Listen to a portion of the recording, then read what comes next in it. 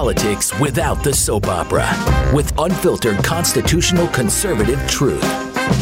The Conservative Review with Daniel Horowitz. And welcome back, fellow American patriots and Minutemen, to the one and only independent conservative talk show host, Daniel Horowitz, back here today at CR Podcast. This is your host, Daniel Horowitz, back here for a new week, the week that will change everything, change the country, change the world as we know it, or will it?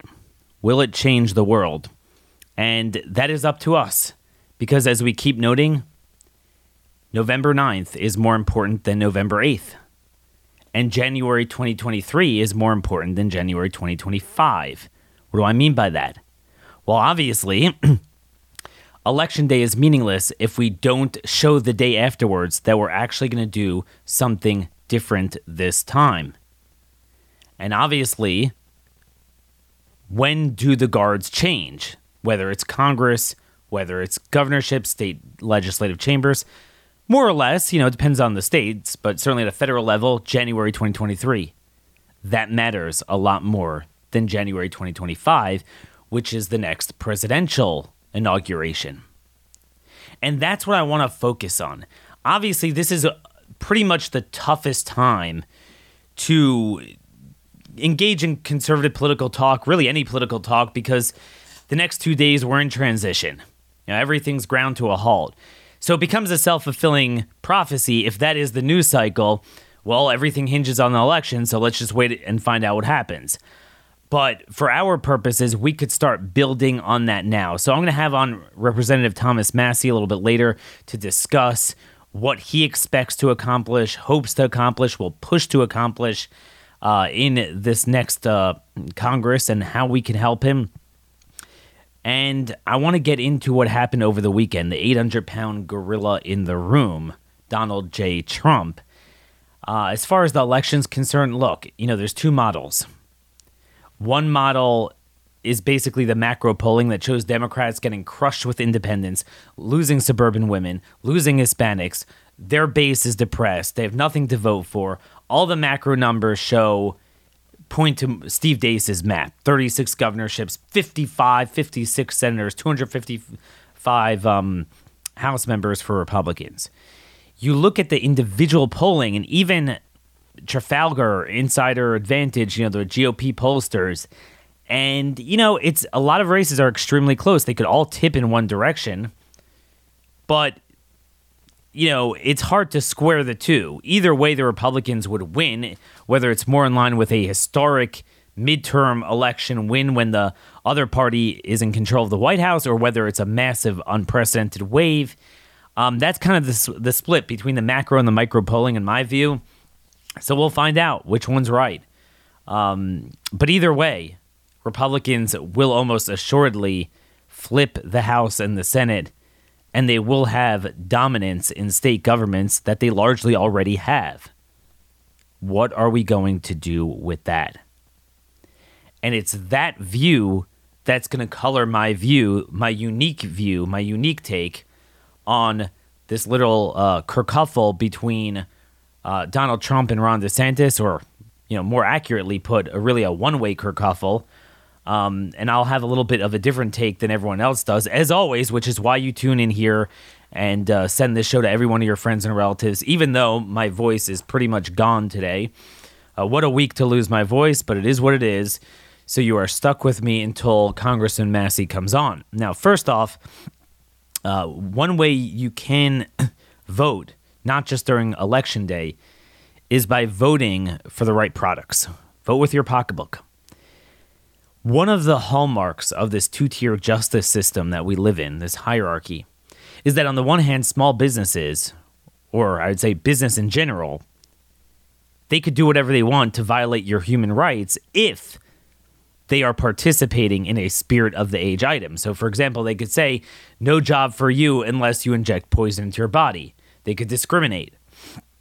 But when it comes to actually having a business where you have an employee who doesn't show up to work, for example, and you're like, all right, I'm going to fire you, but he happens to be a protected class, guess what? You're screwed. Lawsuits, all sorts of paperwork.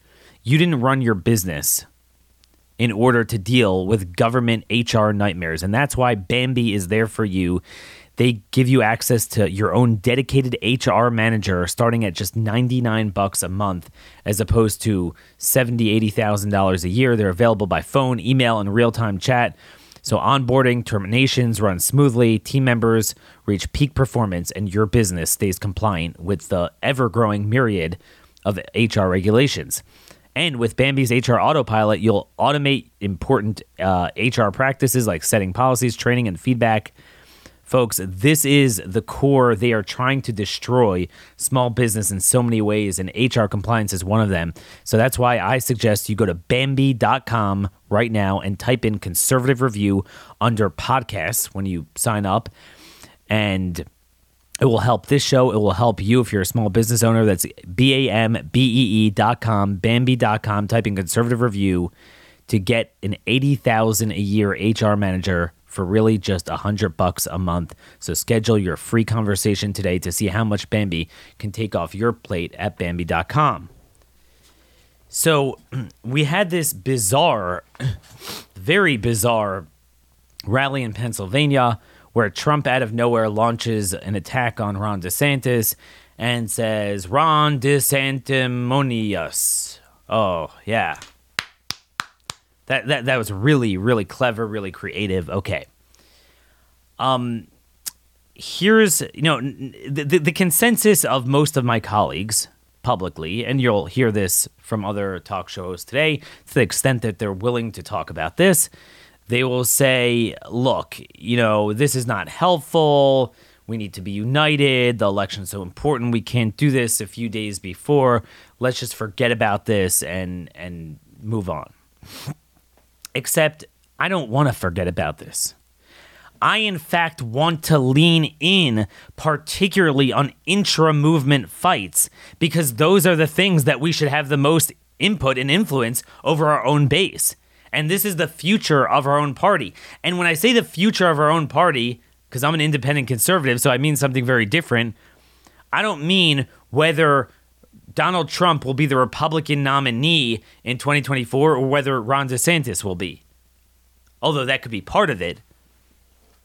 I mean what I just started the show with.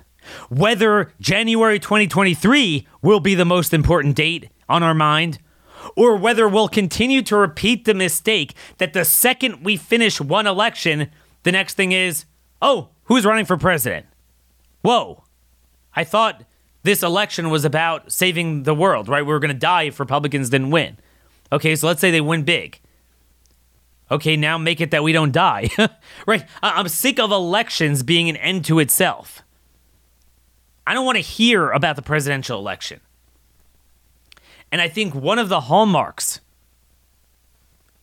one of the indications of whether we actually matured as a movement and care for once about our lives, our liberty, our property, our civilization, is if in the coming days and weeks, our focus is not on the presidential election, but our focus is on what we can do now with the power we have now, and the mandate and the momentum and the voter angst that is buttressing those views that we supposedly campaigned on. That's what I want to hear. So to me, what I'm bothered by the most of this, in conjunction with rumors that Trump himself is going to announce for president next week, is it will suck out all the oxygen of everything. You have Thanksgiving and Christmas coming up. We don't have much time to plot everything we want to do at the state and federal level.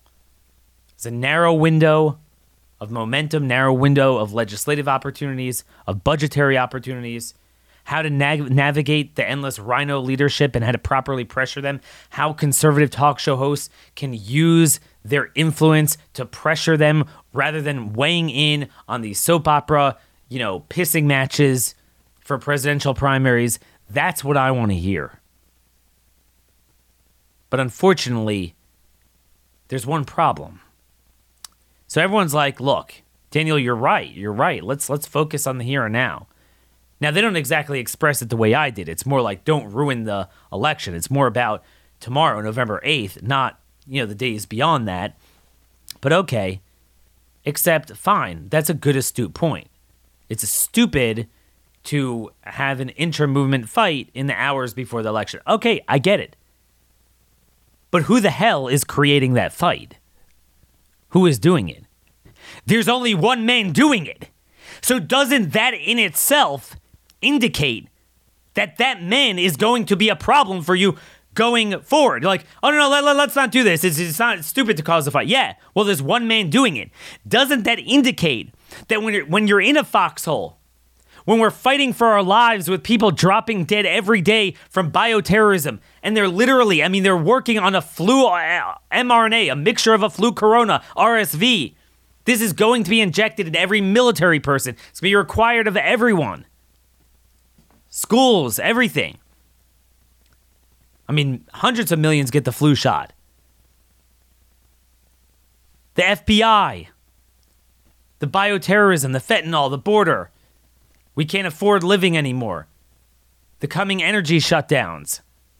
It's going to be really bad in the Northeast, by the way, with the diesel and natural gas shortages. And this man, amidst all of this, every single time will be all about himself. It's all about himself.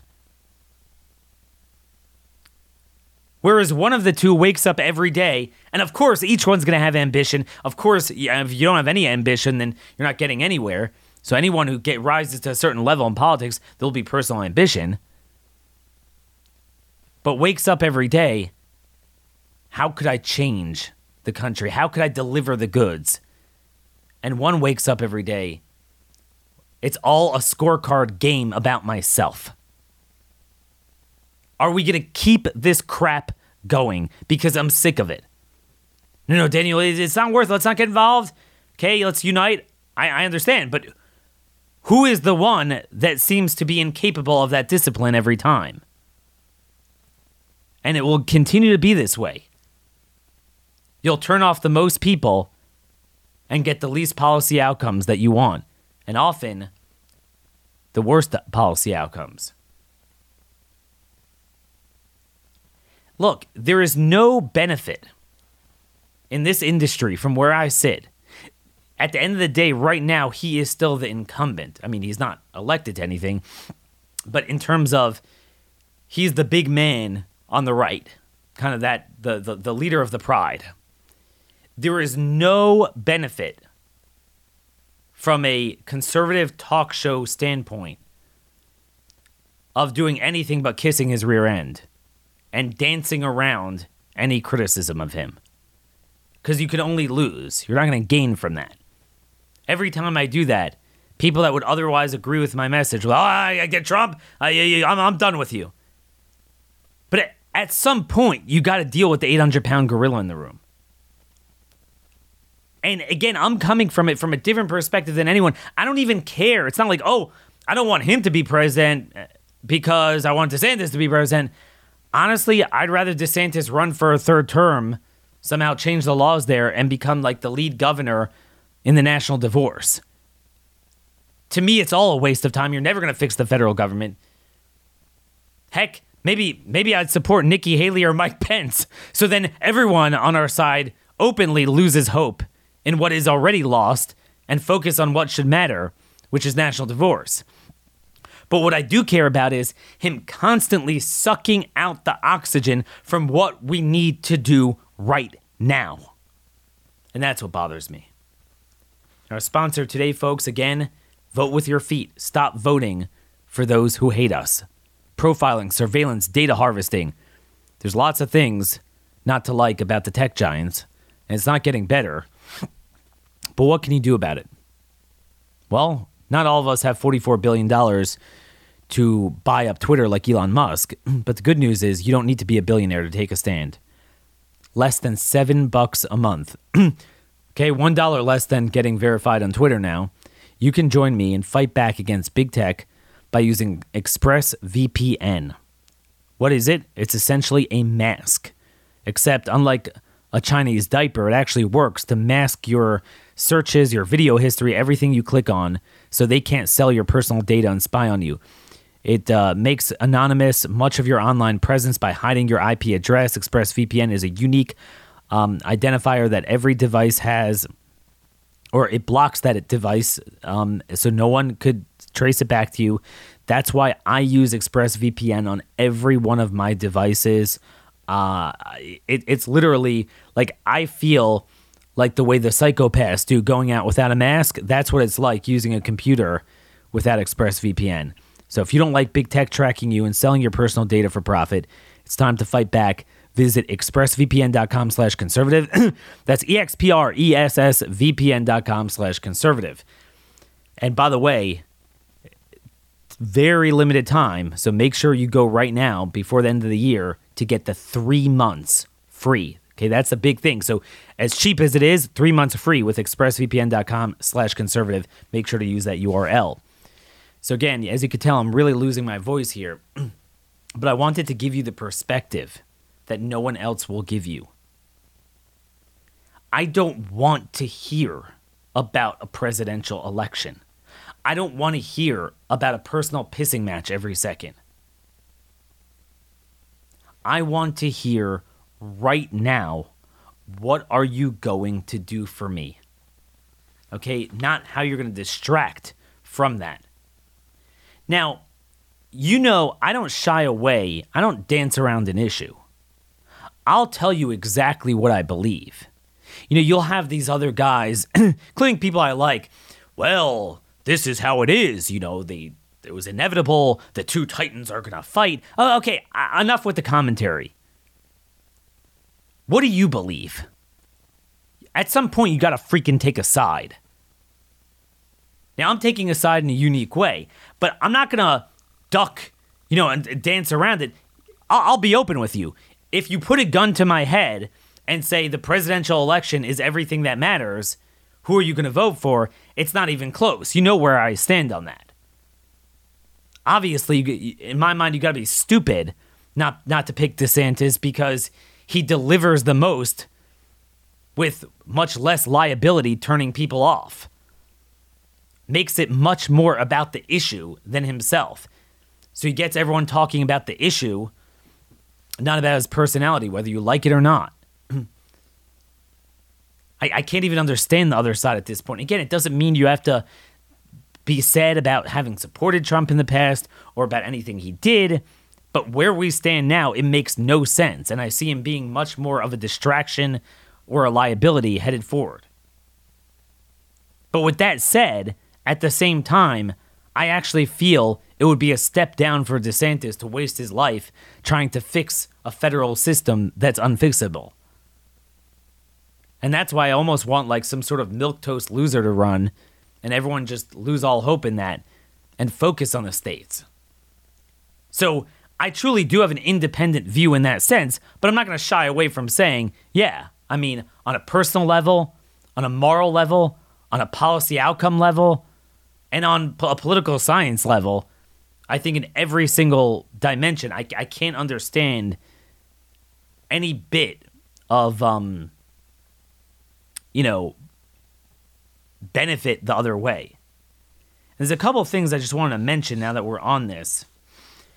I didn't know this was a thing, but it's funny. It was carefully timed with this hit on DeSantis was all of his bots online were suddenly like Ron DeSantis' establishment. Oh, he's meeting with Kevin McCarthy and Paul Ryan and like what they just make stuff up. Oh, he has too much money. It must mean he is establishment. Now, folks, even if there would be truth to what they're saying, these are indications you look for when you don't know someone and you're like, okay, well, where does he stand? Well, I don't know. I'm suspicious about what some people are saying about him, you know, who he talks to or whatever. But when someone delivers like that, so the fact that some people like Jeb Bush will say, hey, you know, I think he looks like he's a pretty effective governor, that's actually a good thing. You know, again, I don't think we need to be working within the Republican Party. I truly don't support any of this and think we need a new party and a new country, basically. But if your end game is the Republican nominee for president, which all the Trump bots are into that, well, then you're going to want to at least try to build consensus without sacrificing your policies, which he hasn't shown so far. He hasn't done that. I hear this bizarre thing that he's saddling up to Kevin McCarthy. Kevin McCarthy is only there because of Trump. Here's the sick irony. I'll give you a factoid I'm sure most of you don't know. 2014, Republicans win a big election, big midterm, kind of like now. Obama's second term, he's unpopular. His policies are even more unpopular. Kevin McCarthy was the GOP whip at the time. And he was a shoo-in to be majority whip from, well, actually he was already. It was the Senate that flipped. They already got the House, so he was majority whip. And Raul Labrador, he's from the Panhandle in Idaho. He's now running for Attorney General, and he'll probably win. He knocked off a rhino in the primary, so he'll definitely beat the Democrat. But Raul Labrador, one of the founding members of the Freedom Caucus, along with DeSantis, he ran against McCarthy. Kind of like a Pickett's charge, just like to make a point. He got like 20% of the conference, 15% of the vote, whatever. Ron DeSantis gave the nominating speech for Raul Labrador. He openly fought McCarthy before Trump and MAGA stepped onto the scene. Some people were actually fighting the establishment before it was cool. Let's not forget, Trump is not a Nigel Farage. Okay, he's not a leader of a populist movement. It was there, it was growing, and he took advantage of it. If he would have seen an opening with a different movement, if there would have been a market for it, I think we all agree he would have went in that direction. But he didn't, and that's fine. And in some ways, he was helpful in growing the movement. And there's no need or reason or desire to deny that. But like this notion that somehow, and this is what he's going to do. Trump attacks you not in your weak point. He actually attacks you in your strong point. And he did this with Cruz a little bit. And again, I'm not, as you well know, I've really soured on Cruz. And I don't think we'd be in a better position now if he would have been president or whatever. But that's what he did. And he'll attack you from the right, where even if there's a kernel of truth to it, it's like, dude, that applies to you times a million. So it's like people in his camp are criticizing DeSantis for endorsing John O'Dea for Senate in Colorado because, O'Dea's a rhino. Now, yeah, I'm into no rhinos, but again, that's my view. I'm the minority view that believes even in a general election not to vote for rhinos, but no one else believes in that, including all the Trump people. So you're going to attack DeSantis for endorsing a rhino in the general election over a Dem when Trump has saddled us with rhino after rhino for 4 freaking election cycles in primaries. Okay? Like Katie Britt in Alabama. Alabama's so red, we could have gotten anyone. We have Katie Britt there. We got the Wizard of Oz, who's still struggling to beat Fetterman. And this has happened time and again. The amount of patriots we had on the show, including Trump patriots, like people that were really into him from day one, and he shafted them. So this is going to be the game. They'll find ways, well, you took money from this guy, so you must be well, what? This is such garbage. Such garbage. And, there's a lot to say on this. But I just want to head forward in more of a positive spin. More of a positive spin on this. And I'm going to have a column out today reflecting this point. What can we do prospectively to make this work? And I have a plan, a grand plan. If Trump and DeSantis really want to be president, and I have no idea if DeSantis does or doesn't, I know nothing more than you do about that. I think we certainly do know Trump does want to run again, if for no other reason. He has to avenge his loss because, again, it's all a scorecard. It's all a legacy. It's not about where the country is. Do I think that he loves America and believes in things at its core? I think he does. But I think his personality flaws, whenever they come into conflict with that, will always supersede it, which is why he will never be a voice for us on the vaccine issue. He's too close with pharma, and it's too much part of his legacy, and that's a very, very fatal problem. But it doesn't have to be this way. And basically my point is, both Trump and DeSantis, if they played up their respective strong points based on their positions of power or influence at present, they can make the presidential election irrelevant because they will rectify the problems now. We can't wait another 2 years to stop the FBI from rounding up political opponents. We can't wait another 2 years of died suddenly and plummeting birth rates. It is every day.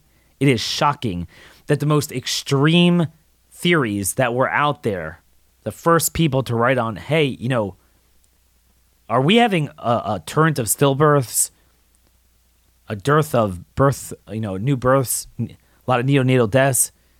Nah, it can't be. More and more, the data's there. Could we really wait? Do you know by the next presidential election, if you don't do something different now and follow our Nuremberg agenda, you will have the same technology in the flu shots and RSV and God knows how many other things. We can't suffer another 2 years of the transgender culture that is literally, the clock is ticking every year that kids come of age. What you have, according to some polls, 10, 15% of that generation that is so confused, they're nothing but a bunch of metaverse, androgynous, mindless bots. Obviously, we can't suffer another 2 years of hundreds of thousands of illegals pouring over every month, the repeat violent offenders roaming the streets, the locking up of our food and fuel, creation of a energy lockdown. In other words, this is not a debate over should we have a 5% marginal tax rate in this state or 6%. We're fighting for our right to survive, to our right to live freely. And this is where DeSantis and Trump come into play. Let's first do DeSantis. What's his role? His role right now is to blow the ceiling off the limits of what a governor could do, of what state sovereignty is.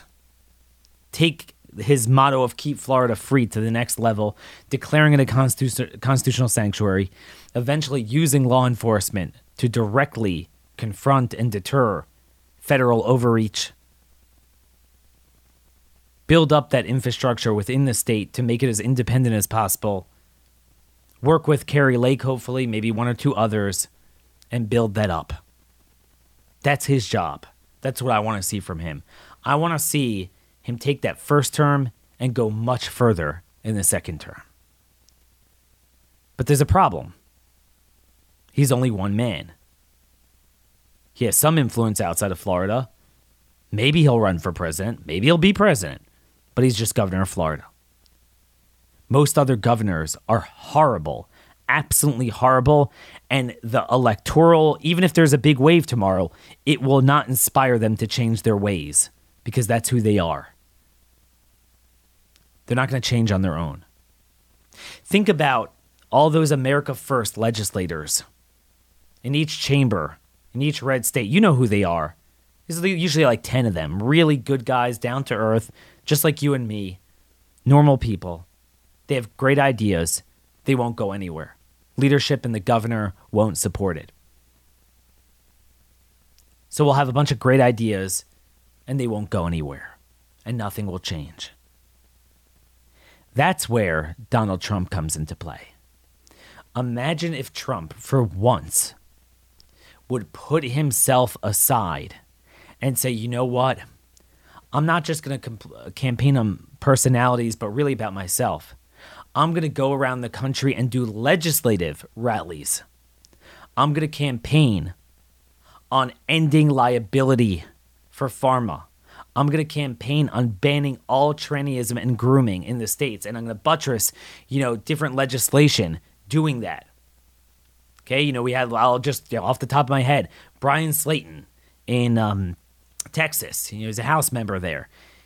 He wants to criminalize all, drag story time, all this time. We need that bill in every state. It should pass within the first week of session.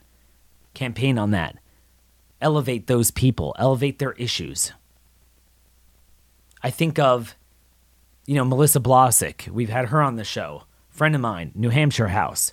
New Hampshire might even get a supermajority, but they have a jerky governor, a rhino governor. Come into New Hampshire and rally with her and her colleagues on all of her medical freedom bills. They're going to have bills in New Hampshire, too, on parental freedoms with the child protective custody. Big problem now. Them seizing kids for political reasons. I mean, we can go on. And again, after the election, I'm going to try to put together some sort of a checklist of priorities. There's so many of them. He could elevate them. He could be the great equalizer. He could be that force that we always needed but lacked.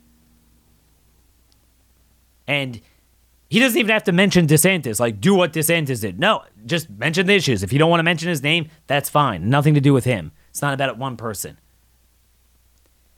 And if you would do that, and then at a federal level, like we talked about last week, initiating a campaign against McConnell for majority leader, whether that means someone like Rick Scott, challenging him or whatever, whomever, whatever. Canceling the lame duck session, passing a CR, fighting on the budget bills. Again, weigh in on the legislation, but weigh in a good way. Be a voice for the voiceless. The most voiceless people are the vaccine injured. Elevate their issue. Do rallies with them. Demand compensation for the victims and treatment. And getting to the bottom of the magnitude of this Holocaust. Folks, if DeSantis does his job and Trump does his job, it's not with the exclusion of running for president. One or both could still run for president. But two things. Number one, if they were to do this, it would make that almost not important anymore because we'd rectify the problem now, which is when we need to rectify it. And number two is we would all be winners because that's the way to run. You want to diss the other guy? You use your perch of influence, whether, Ron is elected, Trump currently isn't in office, but he's more powerful than anyone who is, more influential. You use your perch to drag discernible policy outcomes from the jaws of defeat to victory. Deliver the goods for us. That's a great competition to have. I'm better than Ron DeSantis because I'll deliver more. And Ron's like, I'll up the ante by doing this in Florida. That's the type of drag race where we all win. We're all winners. Whereas the other way around, the more conventional thing, it's all about running for president. It's all personal. It's all a pissing match. We all lose. Because not only do you get nothing for that, but it will utterly distract and nuke any inkling of the base and the conservative, so-called conservative noisemakers to focus on the issues that matter in the way they matter at the time they matter. So this is the take you're not going to hear anywhere else, as always. That's what needs to happen. That's what should happen.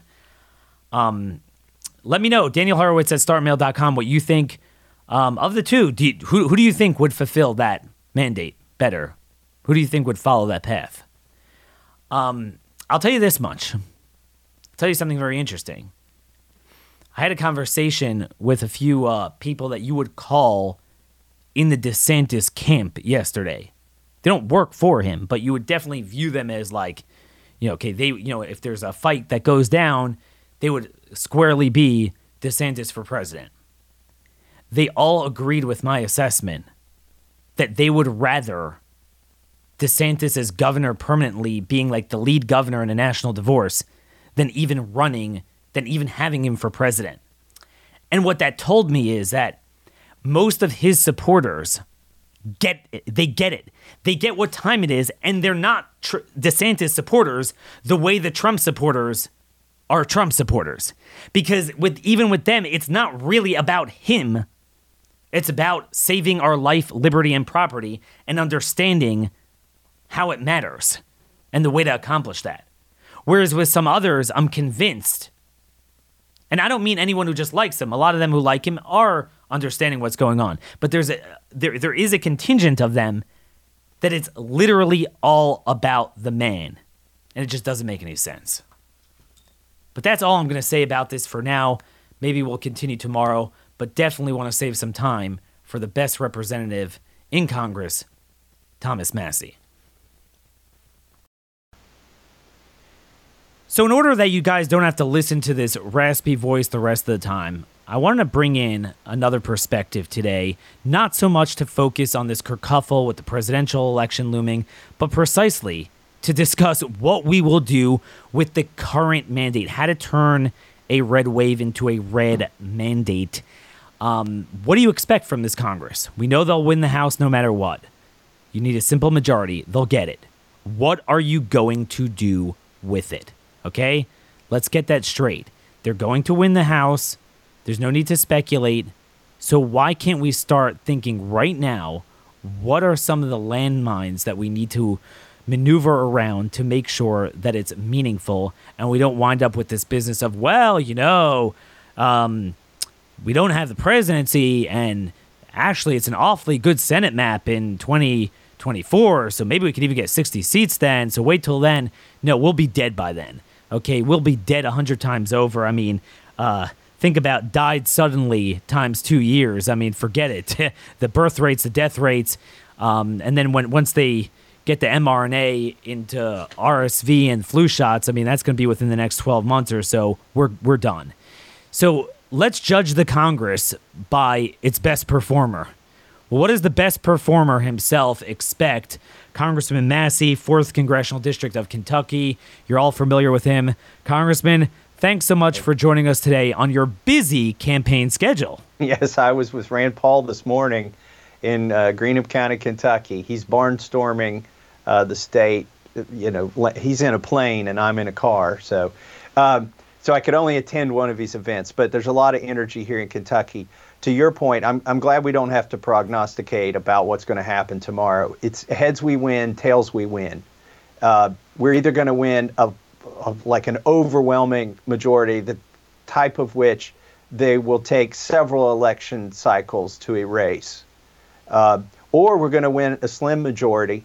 Either way, we need to do the same thing. If we have a large majority, the mandate is on Kevin McCarthy and all the committee chairmen to do something real.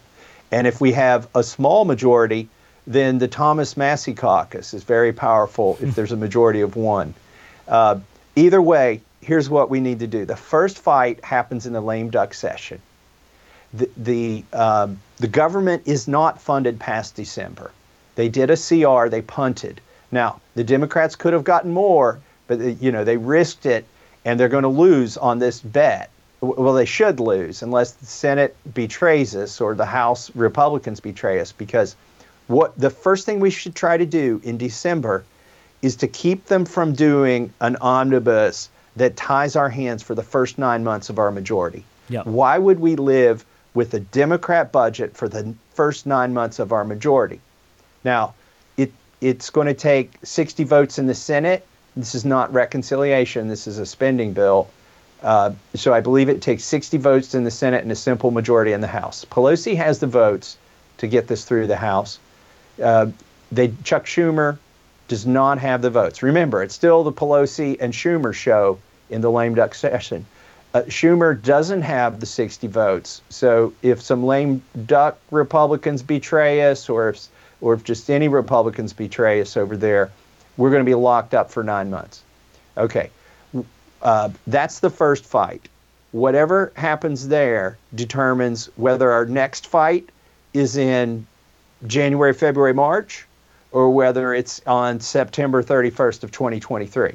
Because if the Democrats get their 9-month spending bill, we literally are powerless to and I know people don't like to hear this. Let me explain what I'm talking about. Of course, we can do hearings. We can subpoena people.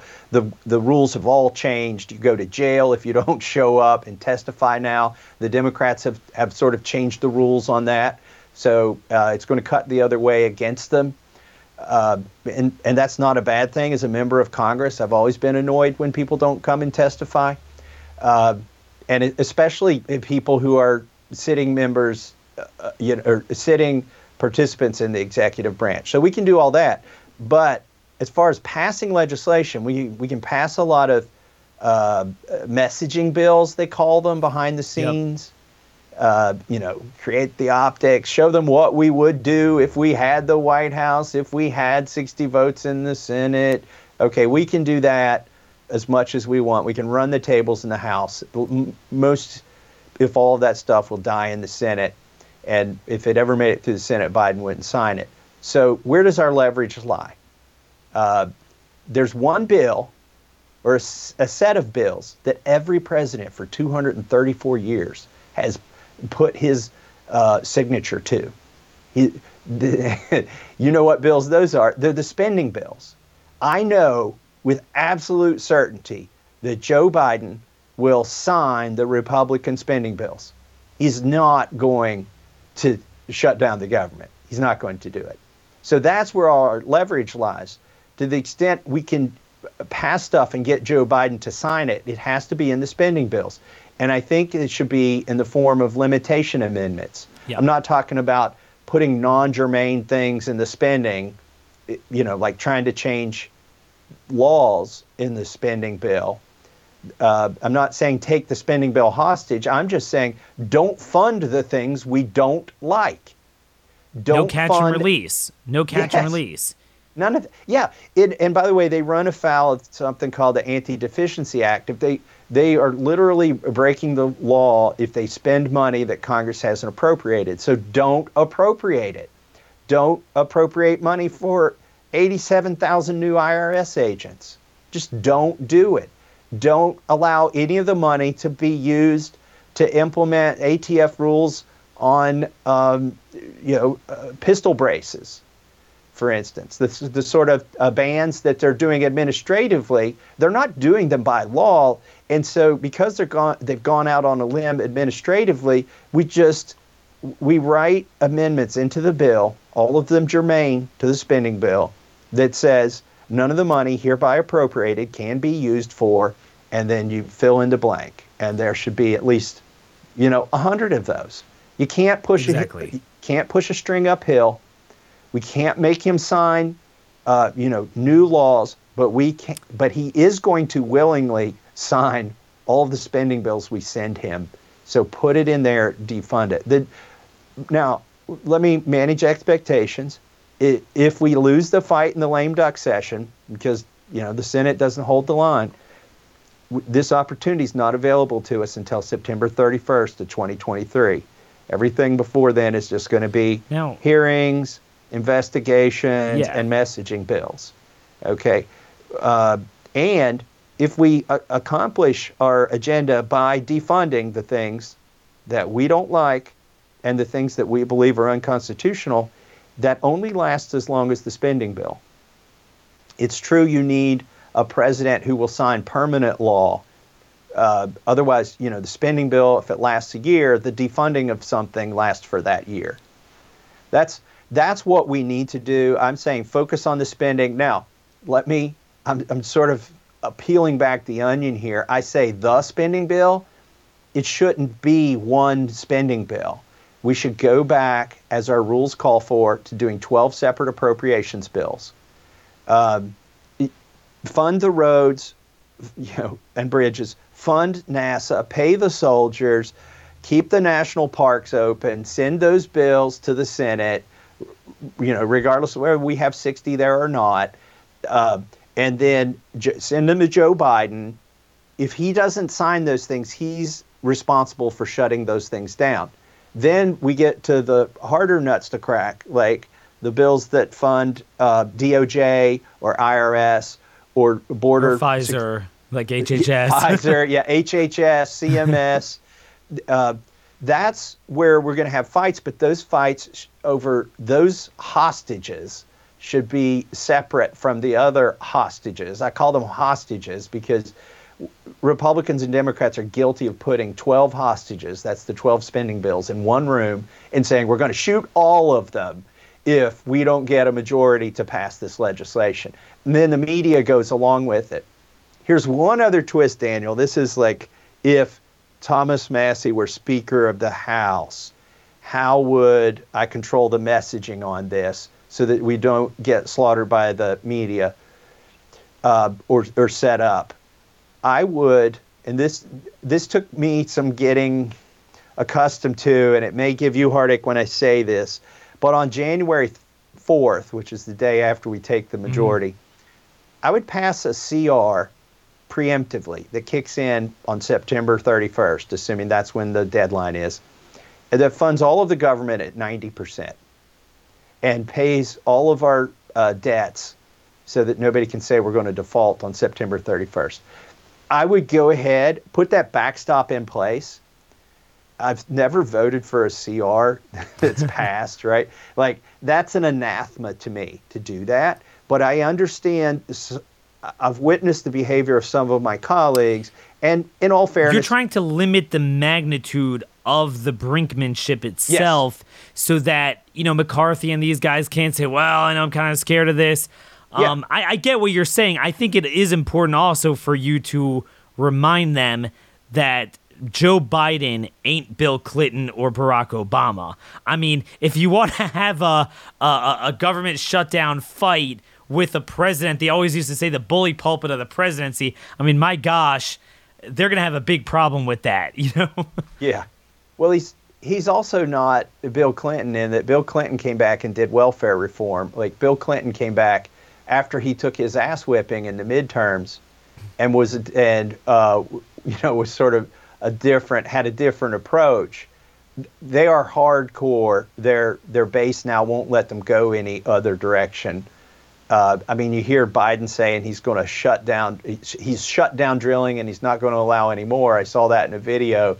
Like, just days before the election, they're unrepentant about the things that they have done that have caused inflation.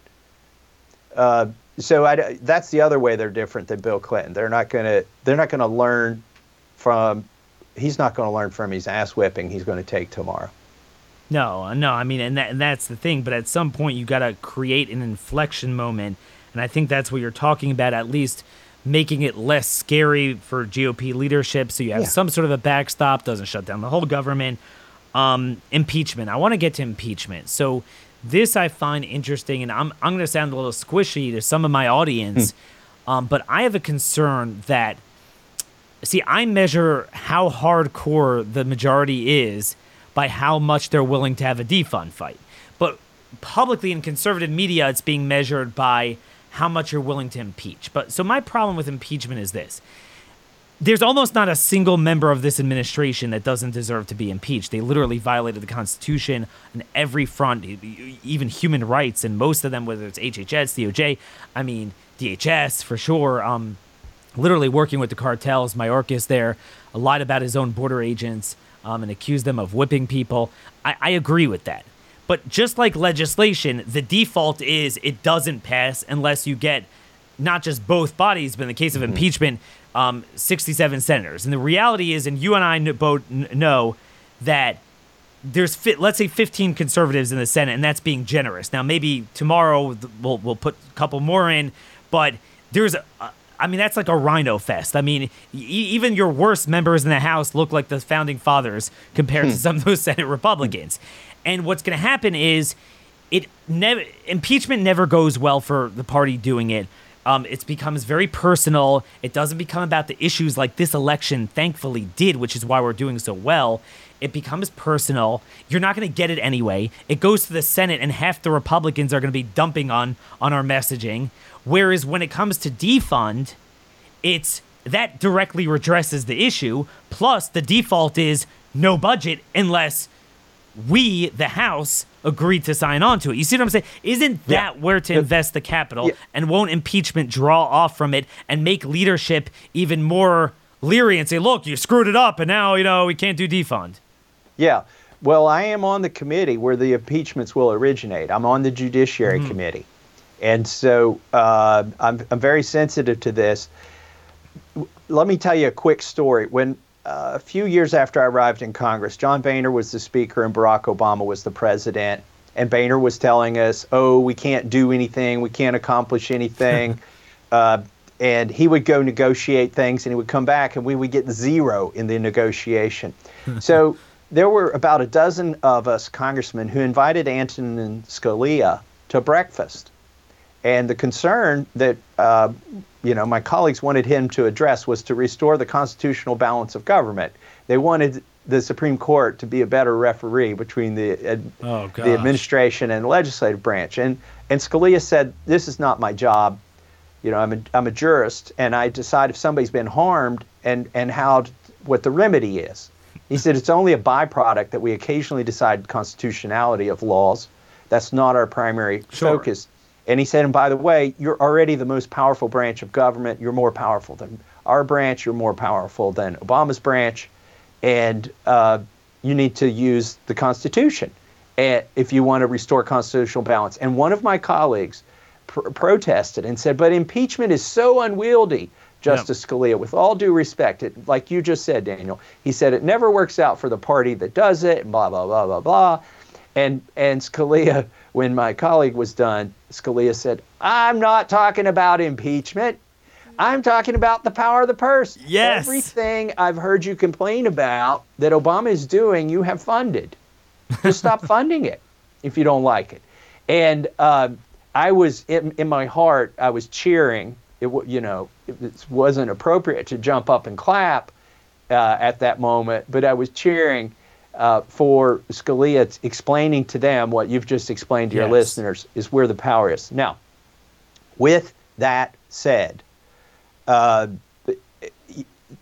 there have been 6 federal judges in the course of congressional history who've been successfully impeached. I served with one of them. His name was Alcee Hastings from Florida. He was impeached, disbarred, basically prohibited from practicing law. So he ran for Congress and won. And so there was a judge who had been impeached for taking a bribe who served in Congress. Now, that was a long time ago. The impeachment was 20 years ago, maybe, and then he served in Congress. When I first got there, we overlapped for about 8 years, I think. But that's, like you said, unless you've got something like with Alcee Hastings where he took a bribe over $100,000 and the evidence was pretty strong, and he escaped conviction. It's just political. Even though we would argue taking a bribe is not nearly as bad as working with the cartels to invade your own country. But again, that's part of the issue. Yeah, there are people, look, what you and I are arguing is we're not arguing that there aren't judges who deserve to be impeached. We're not arguing that Mayorkas doesn't deserve to be impeached. We're not even making a case about Biden here.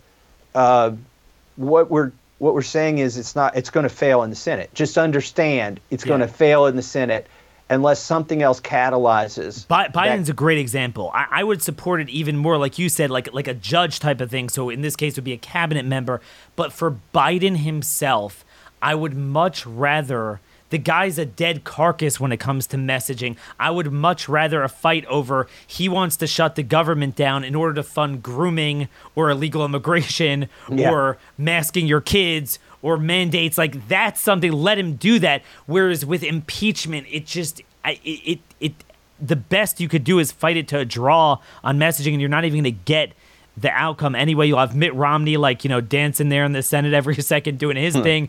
I mean, I just feel, and I know my audience is probably salivating for it because it sounds like I'm gonna impeach the guy, like that's the penultimate punishment you could mete out, but really it's the defund. I mean, that's where it is. So I'm just a little bit concerned that the base has been convinced that that's kind of the measure of how you're checking the executive branch, but I just don't think it's effective in the era we live in.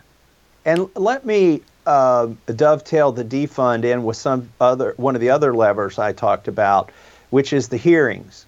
Now, I've been in Congress for way too long. I've been 10 years. It will be 10 years here in a few months that I've been in Congress. I've seen these plays over and over. I've been in the majority. I've been on the oversight committee when, Eric Holder was in power, when Lois Lerner was called to our committee, when we asked for other things from the administration. They stonewall you. If your listeners can get documents from the executive branch faster than the judiciary or the oversight committee using FOIA. I mean, Judicial Watch runs circles around our committees getting this information because we've devolved to a point where the administrative branch just thumbs their nose at you. Oh, it'll take a while to do the document production. Or in the case of the FBI, which is one of the biggest fish we need to deal with, it's an ongoing investigation. Yeah, well, which isn't a valid excuse, but they'll try it. So what we need is a credible threat of cutting their funding. 1%. They would come to heel so quickly if they had to hire, or if they had to fire 100 of 10,000 agents, right? If they knew the next week they literally didn't have the money and they were going to have to furlough these agents, the credible prospect of that would cause document production at the speed of light. And that's what we have to be willing to do. And it has to be credible. And by the way, if it's credible, you probably won't have to do it.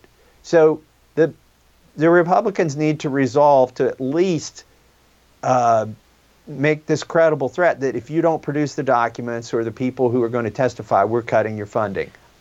I know we're almost out of time. I want to go through a couple of important issues here. Obviously, Republicans taking over Congress now and not addressing pharma fascism, the COVID genocide, the gain of function, everything that has happened would be like, not dealing with box cutters on planes after 9/11s. But yet it barely is talked about. We all understand that certain things have to be in defund, certain things that are appropriate for messaging bills that at least start to build support. So one of those things that we really need to be pushing, at least to build support, is liability protection. Where do things stand on that? Can you give us a glimpse on what you plan on doing with the PrEP Act, NCVIA, the 86, whatever, liability protection? Do you have any confidence that you could build support with the freshmen, with other people there, to really force a vote on, do you think that pharma earning more than ExxonMobil is too poor to be on the hook even after VSafe and VAERS' 14,000 categories of maladies, of injuries, to have the baseline level of liability that Toyota is on the hook for with their airbags? Yeah, the Democrats have to be taking one of two ridiculous positions about the vaccines and the injuries. They either have to say no one's ever been injured, ever, by any of the COVID vaccines, which we know is false, or they have to say that everybody who's been injured, among them, nobody deserves compensation for their injury. Because those are the only two rationale I can see for not compensating anybody who's been injured by these vaccines. Now, we are not living under the 1986 law at the moment. The government has colluded with Pfizer and Moderna and J&J to keep us in a different regime, which you mentioned, which is the PrEP Act. I call it medical malpractice martial law. It literally says it overrides every state liability law, every federal law is overridden when the PrEP Act is invoked. It has been invoked for COVID, not just for the vaccines, but for the tests and all of the treatments that receive an EUA. And that's why they want to stay under EUA. We need to, that's what I would defund the PrEP Act. That one thing, defund any invocation of the PrEP Act as regards to the COVID treatments or COVID, tests and and I have a hard time calling them vaccines, jabs. Yeah. Do that. That would take care of everything. If there was just the least bit of liability, they would not be doing what they're doing. The corporations wouldn't. And short of that, By the way, I would even go with compensatory only, no punitive damages. If that hurts too much, because all we need is the crack in the door, that That's discovery. Right. You know, we'll raise money. We have Children's Health Defense Fund. We got Del Bigtree's guys. You don't need a million lawsuits, just a few. By the way, there's another bill that every president signs these days. It's the National Defense Authorization Act, and within that, they're going to do it in the lame duck, by the way. Yeah, and so Republicans, maybe not during the lame duck, but after that, if there's some kind of like delayed NDAA, they have the ability to put my HR 3860, which is the bill that I introduced before there was a military vaccine mandate, because I had whistleblowers telling me they were pushing paperwork up and down the chain of command to get ready to do a vaccine mandate. I entered HR 3860. Here's the sad part. I've only got about 90 Republicans. So I've got less than half of the Republican conference is a co-sponsor of that bill. And way too many members of the Armed Services Committee are not co-sponsors of that, including the chairman. That I'm hoping that a brave soul will introduce H.R. 3860 as an amendment in that committee to the NDAA, because you can force that vote. And I'm thinking of that person right now. I need to talk to him when we get off this podcast. It's a de facto must-pass bill, not technically, but it has been pretty much since World War II. And you know, and that's definitely something the military, the woke and broke military, not just $847 billion, more funding. No. Qualitatively, what sort of military do you want? We now have 17-year-olds who obviously made the right decision not to get the thing. You know, their parents, grandfather, great-grandfather was in the military. They cannot join the military for not getting it. It's unbelievable that's going on. One quick thing. This has been, you were one of the pioneers on this. You would think we have more support for this now than ever. The surveillance state, the Patriot Act, things like that. You know, I must say, when I was younger, around 9/11 time, I didn't see this as a problem. I was caught up in the kind of, oh my gosh, you know, our government's good and they're bad. And now I'm more scared of our own government than I am of anything, you know, externally. And we now know they are surveilling every aspect of our lives. The medical surveillance. This is a huge problem. In my mind, don't we need something that will, and I feel we need a model bill, and I'd love to model it in the states as well, that any member of the federal government that is caught without probable cause surveilling an American and recording data on him without probable cause he committed a crime, there is a criminal cause of action against that individual federal official doing it. Talk about liability protection. But we could start with the Patriot Act. Wouldn't there be bipartisan support, or have the Democrats become such hacks? So something like the Patriot Act has dual jurisdiction, depending on which parts of it, in the Intel Committee and the Judiciary Committee.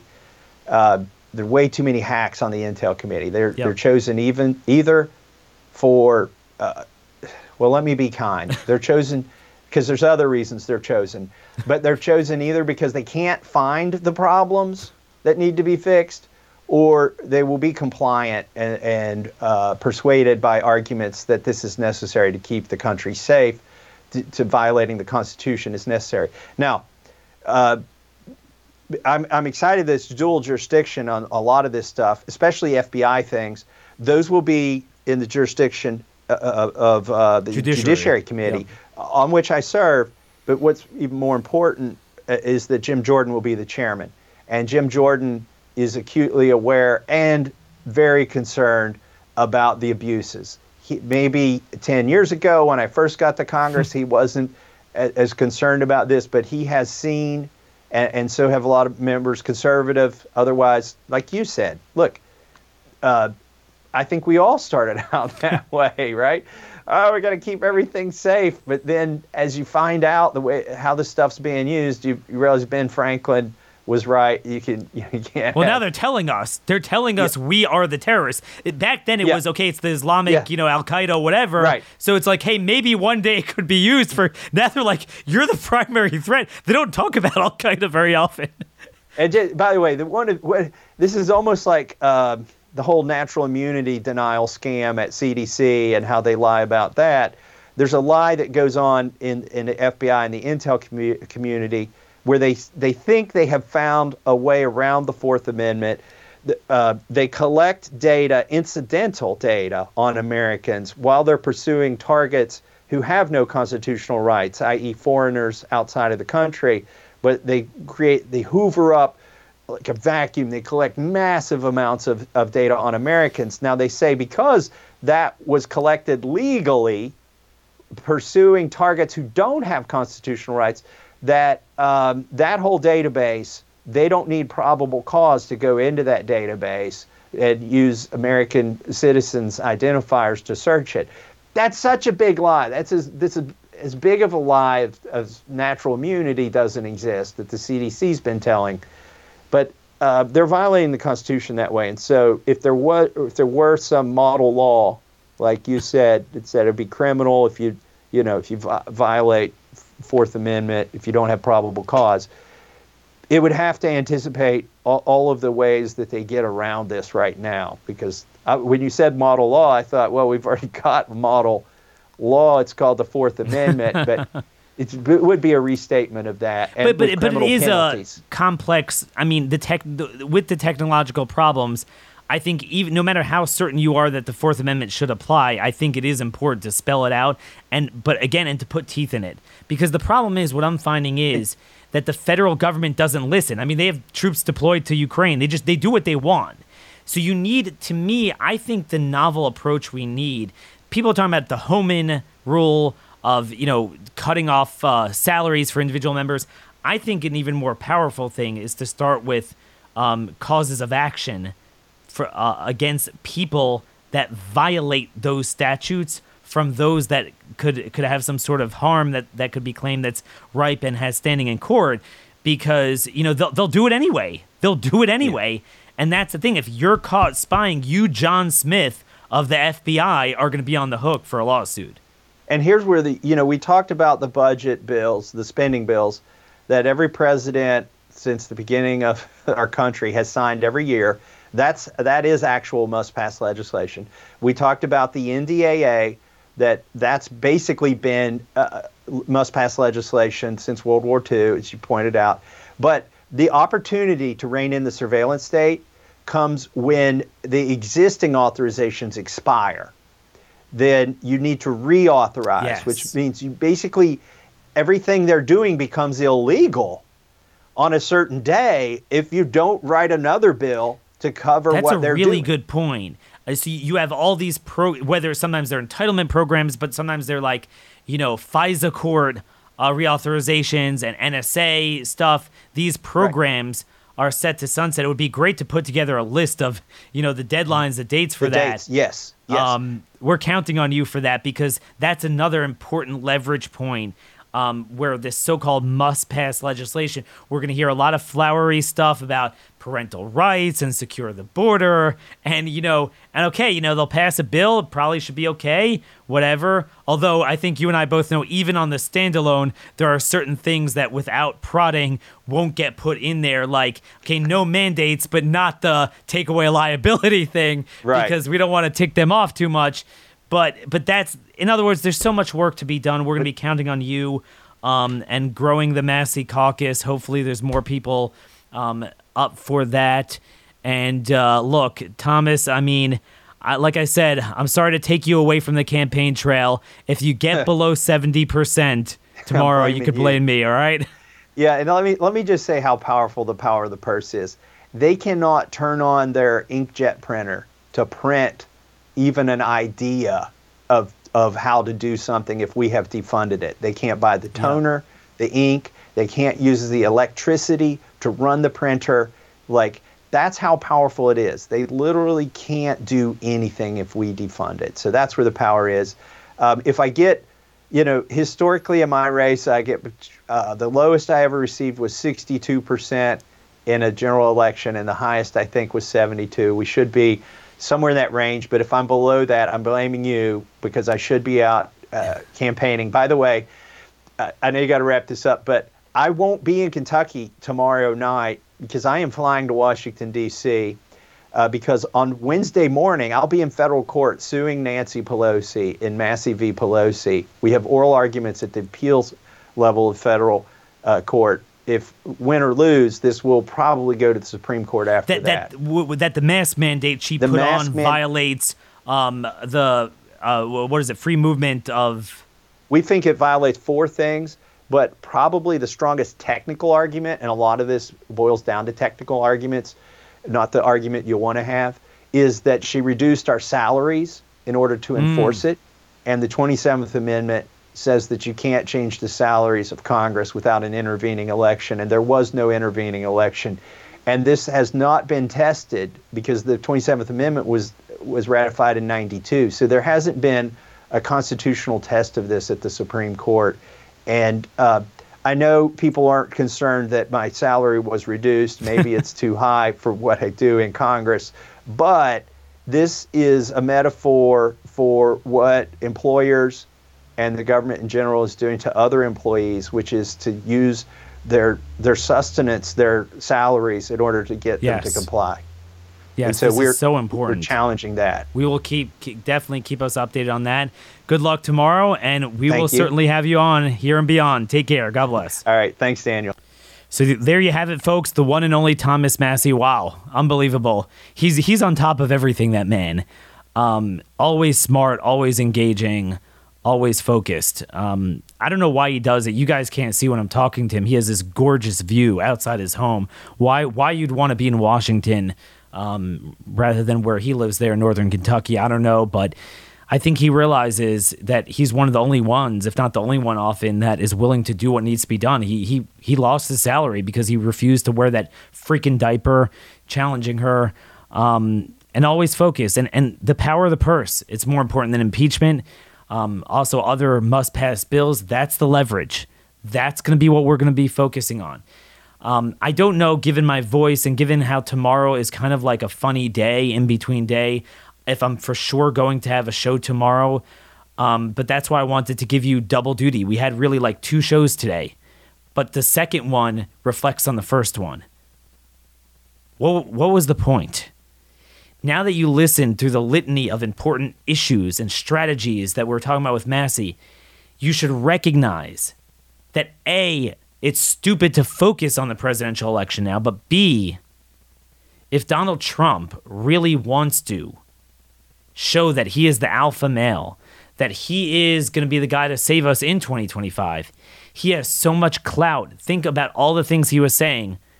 With each thing I was thinking, well, what if Trump would weigh in? We're talking about, the lame duck, the 10 senators and McCarthy and McConnell might pass it. We lose the leverage for 9 months. Well, what if Donald Trump shames McConnell into it? What if he, calls up Rick Scott and says, I'll whip current senators to see if they're going to support you. I'll get all of talk radio, all of Fox News, talk show hosts on their case. He has a lot of power, that man. The question is, will he use it for himself or will he use it for us? And we're living through a time where we cannot afford personal considerations. We cannot afford narcissism. You're always going to have egos involved in politics, and you're going to have politics involved in politics. But at some point, it has to be a means to an end, not an end to itself. What is the end? The end is our policy outcome so we can live freely. That's what I'm going to be focused on with the election and beyond. Send me your comments, questions, concerns to DanielHorowitz@startmail.com till either tomorrow or Wednesday. God bless y'all, and thank you for listening. The standoff at the border is heating up between Texas Governor Greg Abbott and the federal government. Politicians will never let a crisis go to waste. We have been invaded. The crisis is being used by Republicans as a photo op, by the Democrats to expand their voting base. More than 85% of everybody reaching the border is coming in. That's the definition of an open border. Just down the road, you can get in no problem, no Humvees, no armed guards. What people don't realize is there's a way around everything. The Blaze Originals team traveled to the Texas border, ground zero of the most controversial news story of 2024. With some experts estimating over 4 million border crossings in 2023 alone, we embedded with the Take Our Border Back convoy to investigate. What if the entire narrative you thought you knew was a lie? Go watch the real story of Texas versus the Feds and how the elites use the border crisis against us by visiting realbordercrisis.com and use code TEXAS for $30 off an annual subscription to Blaze TV.